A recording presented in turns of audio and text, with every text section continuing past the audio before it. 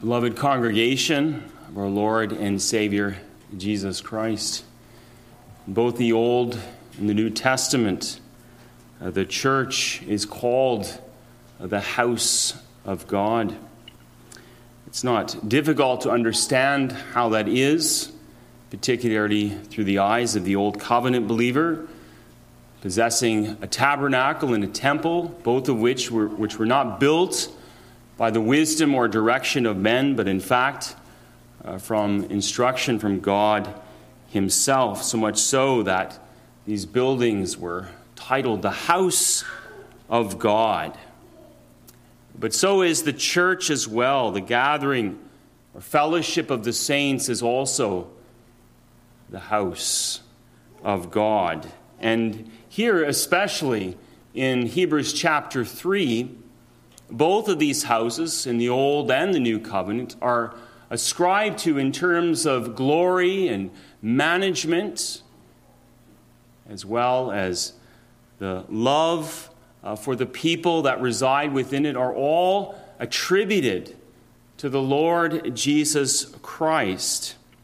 We can simply say that indeed this church of which we speak is Christ's house. And there are two aspects to this.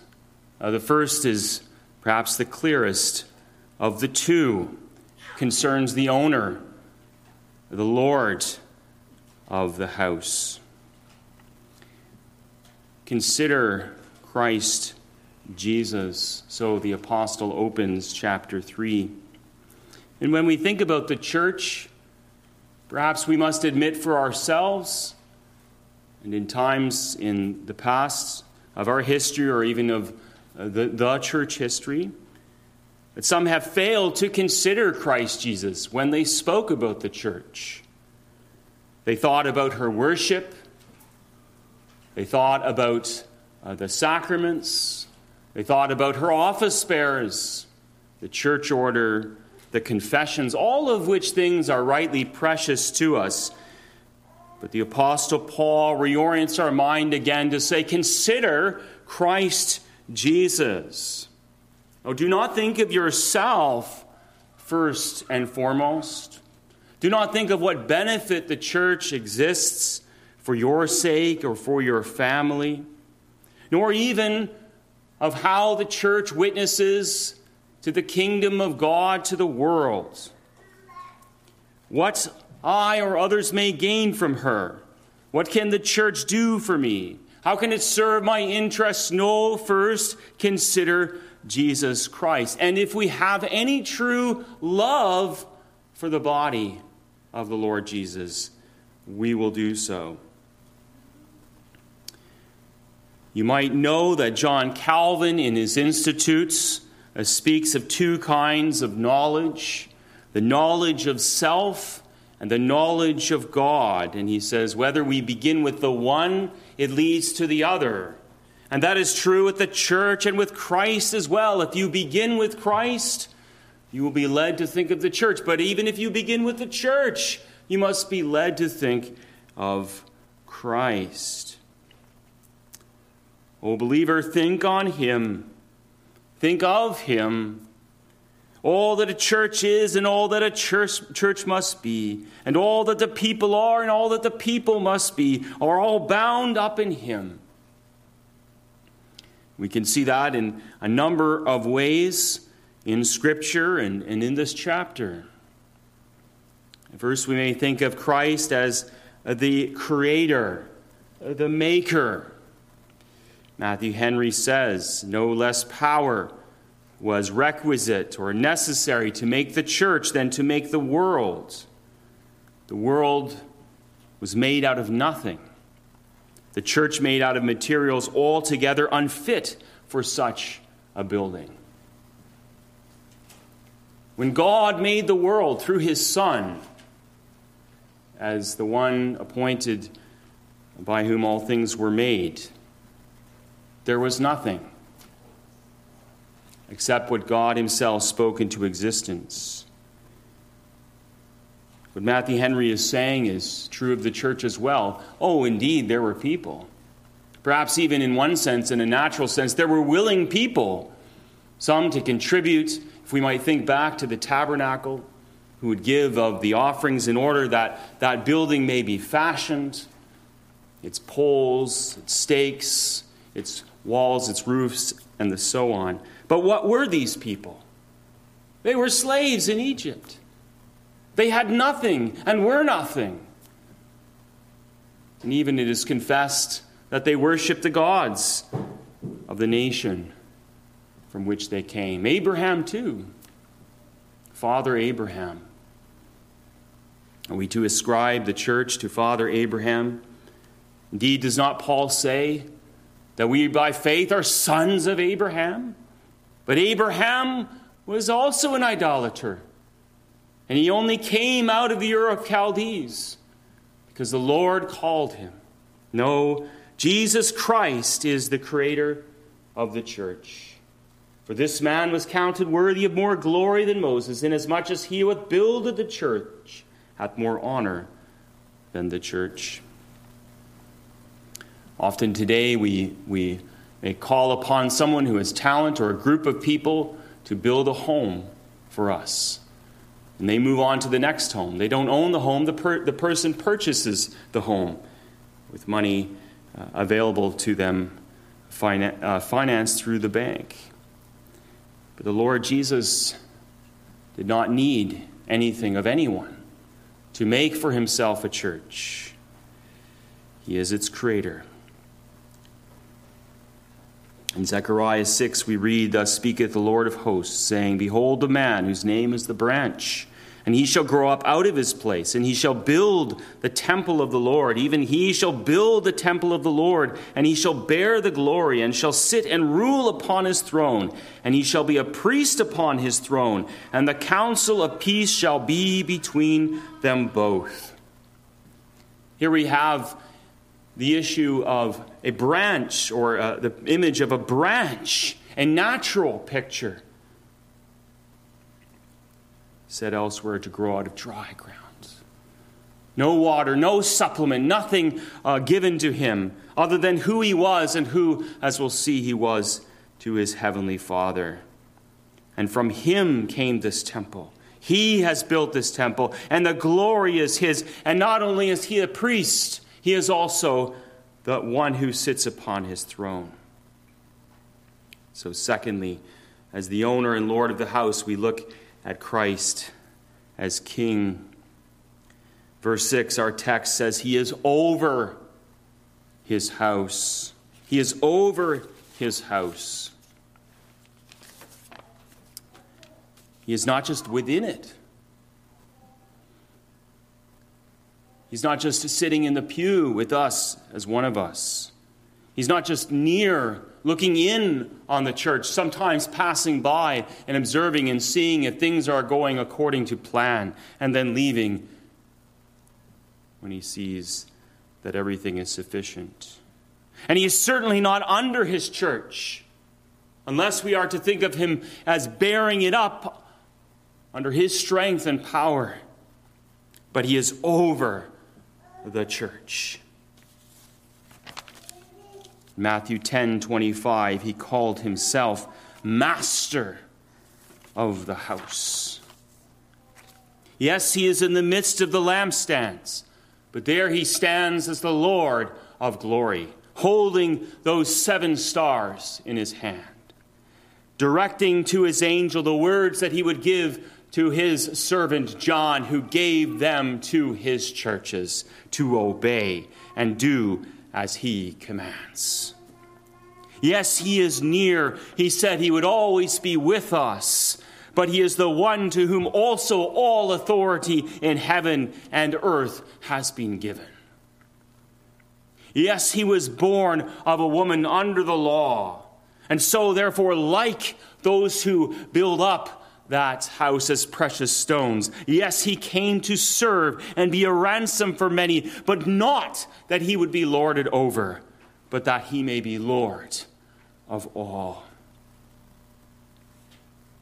That is why, as Reformed churches historically, and yes, still today, we insist that there is only one head of the church, and no pope and no man like the Pope, and no man with titles, and no man with credentials, and no man with pomp and ceremony, and no man with intellectual gifts or spiritual gifts, or no man of age and experience may take that role as Christ. Neither those within these walls, nor any without those walls, who claim rightful authority as granted to them by God, the sword of justice in the land, may rule the church. Christ alone is Lord. And yet, beloved, even as we saw this morning, when we consider the majesty of God and his greatness which caused Daniel to fear, yet also this Christ too, like his heavenly Father, being his eternal Son, is not only the Master, is not only the King. And even as such, we read, he is as a son. He is as a son. Moses was what? Moses was a servant. He was an attendant. He was a minister. He was a prophet. But here, as the one who is Lord over the the house, is the Son of God. And this Son has a loving relationship with his Father. And that relationship that he has with his Father is not temporary. It was not initiated in time, as if the Father looked out over all history and found the one within his church who was most faithful, and then gave him that title to honor him.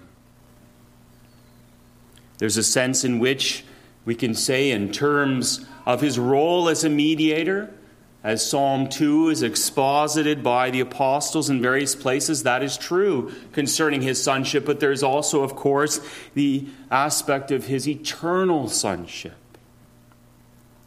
As the eternal Son of the Father, he was not adopted by grace as we are.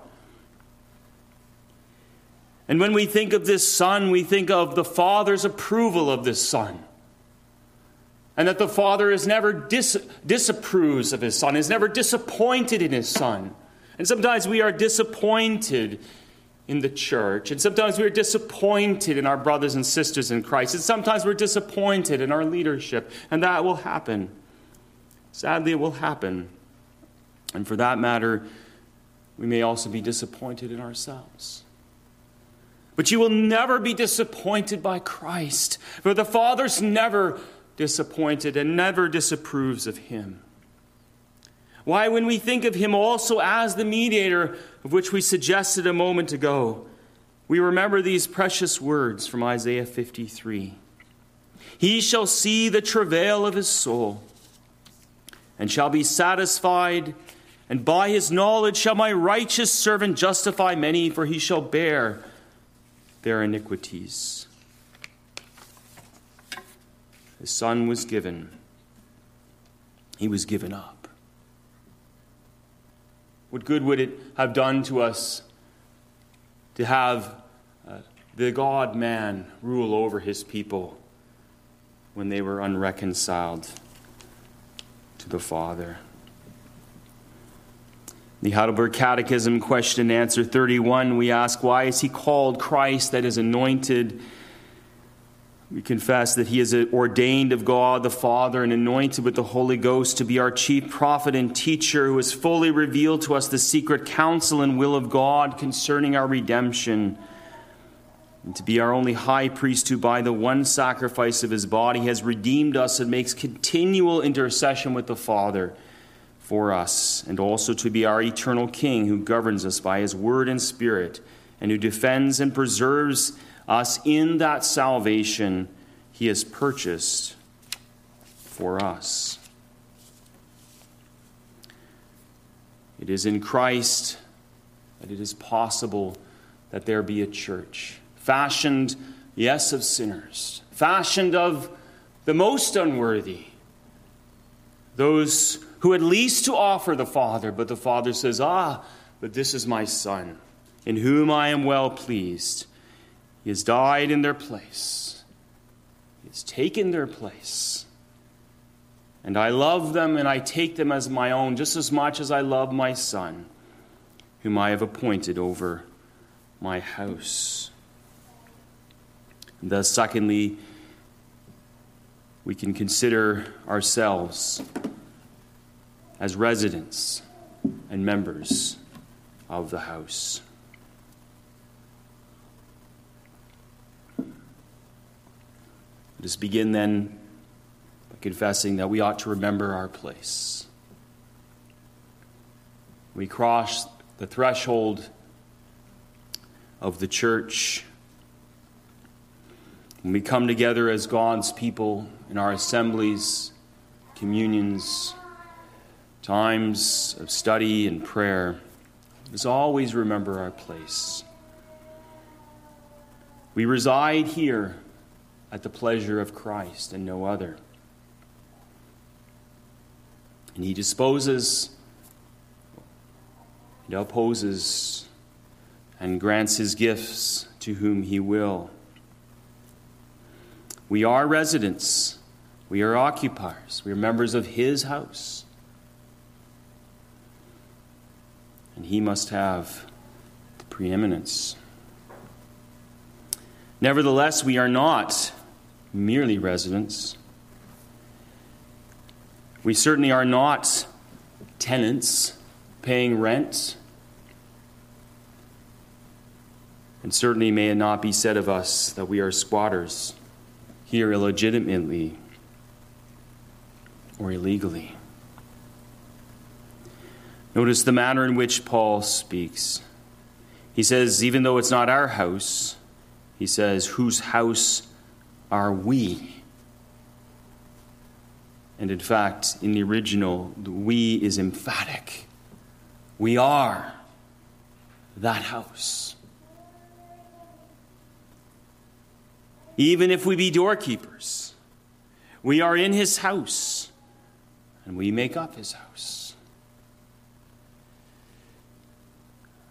We are those living stones, built up as that precious inheritance, because the Lord Jesus has composed us and brought us together for this purpose, to give glory to himself and to our Heavenly Father. What a wonderful privilege it is to be a member of a true church. How many in the world, we might say in a sense, potentially could be, if they would but come and profess the same common Lord. But they resist. Blessed is the one whom the Lord chooses to bring into his courts. They do not come as of yet, because the Lord has not called them internally by his Spirit, though he may call them, and does indeed externally by his word. There are many in the world who have not had the gospel preached to them. They don't know of this Jesus Christ by whom they may have peace. They don't know about his church. They have their traditions of their fathers. They live and die in generations ignorant, and must stand naked and unapproved before God. They only have the knowledge and testimony of creation and of their conscience, that dual witness that labors together only to condemn. They don't know how to be accepted and to be brought into fellowship with the living God. But you and I do. You and I do. What does Paul call those to whom he writes? He says, therefore, wherefore, holy brethren. Or as he says in another place in this book, God deals with you as sons. There it is. We just spoke of Christ as the Son in God's house. The one whose inheritance is the house, also considers us as his brethren. He considers us as equal to him with respect to that inheritance that he shares because he is gracious, and he does not hold it to his bosom as something that is only his. We think of the parable of the prodigal son, and the elderly brother was upset that his father celebrated his return. Does the Lord Jesus Christ look at those within the church who by faith trust in the Heavenly Father as those who are not worthy of that inheritance that he himself has gained? Absolutely not. He loves those whom the Father has given to him. He died for them. Behold, he says, behold, I and the children whom God hath given me. Hebrews 2:13. Look at them. Look at them. Look at these people. They're mine. I rejoice in them. I love them. I care for them. That's who we are. That's who we are by faith. And we must have that confidence precisely because of how the author of Hebrews continues this very chapter. It would be remiss of me to ignore that, because clearly that's the thrust of the chapter. The latter 2/3 takes up this warning and this encouragement and this admonishment. And it begins in the latter part of our text in verse 6. Whose house are we if we hold fast the confidence and rejoicing of the hope firm unto the end? We might think by this word, if, Paul throws doubt into the mix, or simply for your sake that you may doubt your standing because of these even inspired words. And indeed, there were some of a previous generation over whom Christ ruled. The wilderness generation.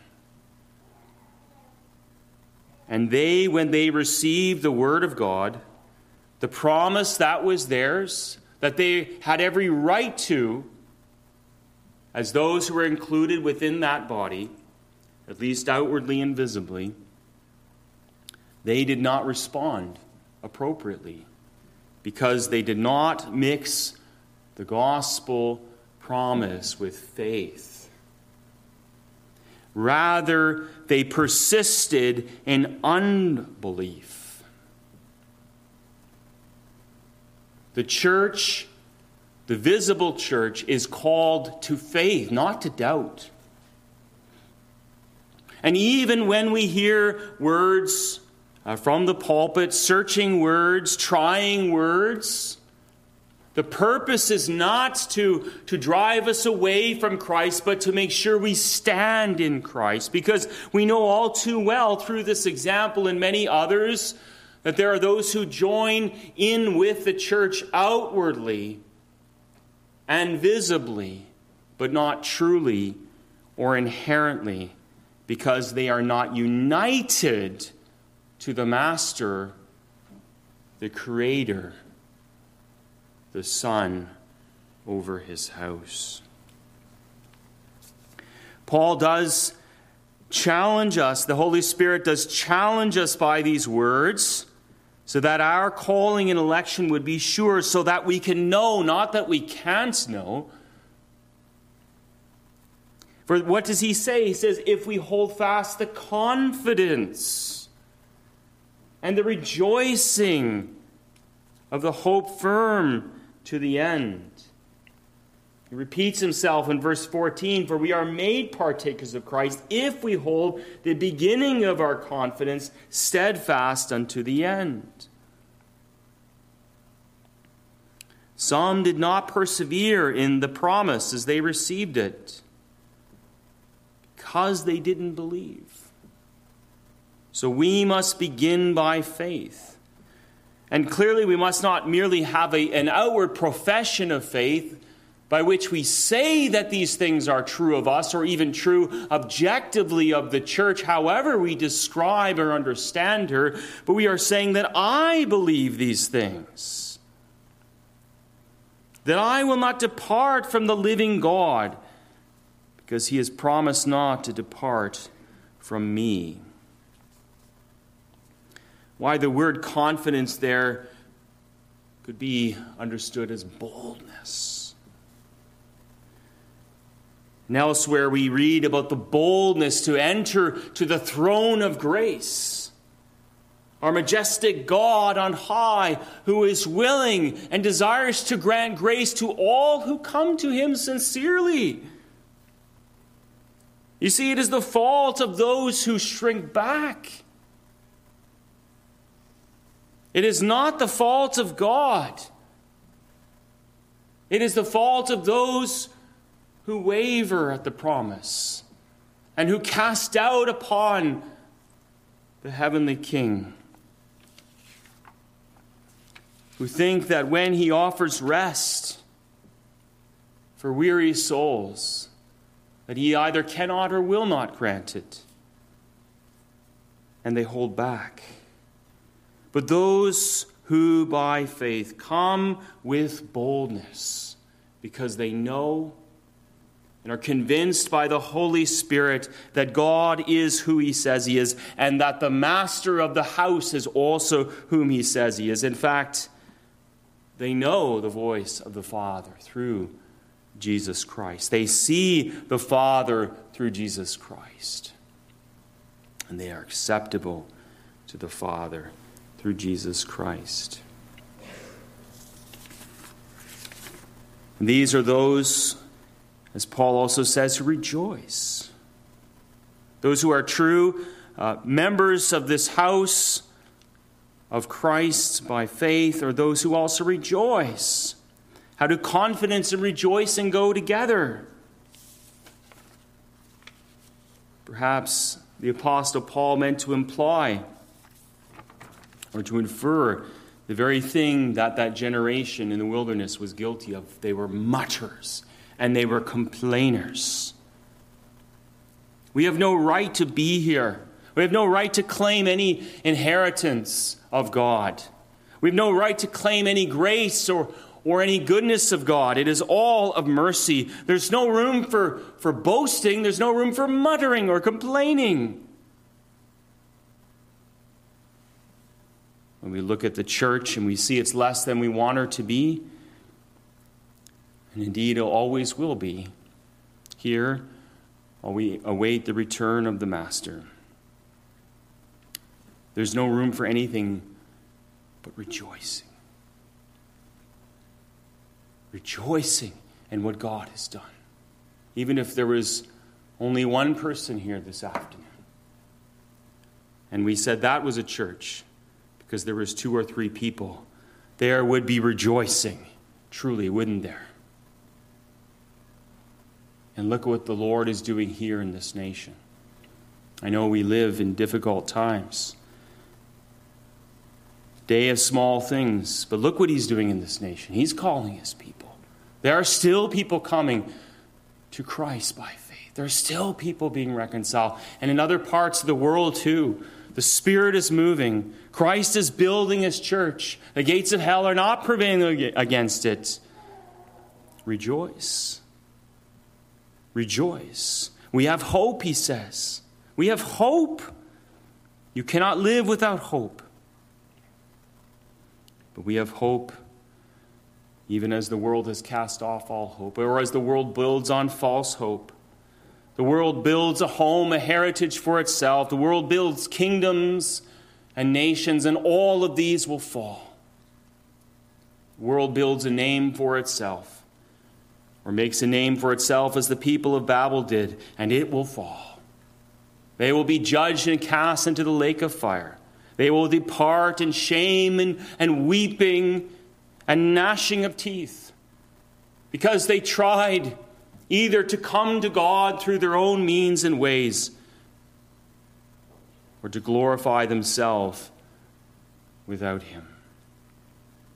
But the Christian has an eternal hope, and he can stand firm to the end. And why is that? Because he builds upon the rock.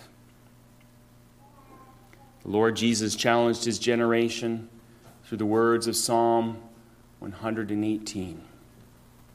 Speak about himself as the cornerstone.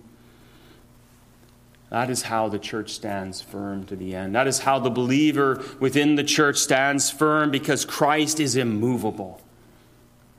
Because all of the assaults of the wicked one, all of the attacks of the world will only bring about its own destruction. They will all break. They will all fall upon it. Be assured of that. Stand firm to the end. Because this house does not totter and it does not fall.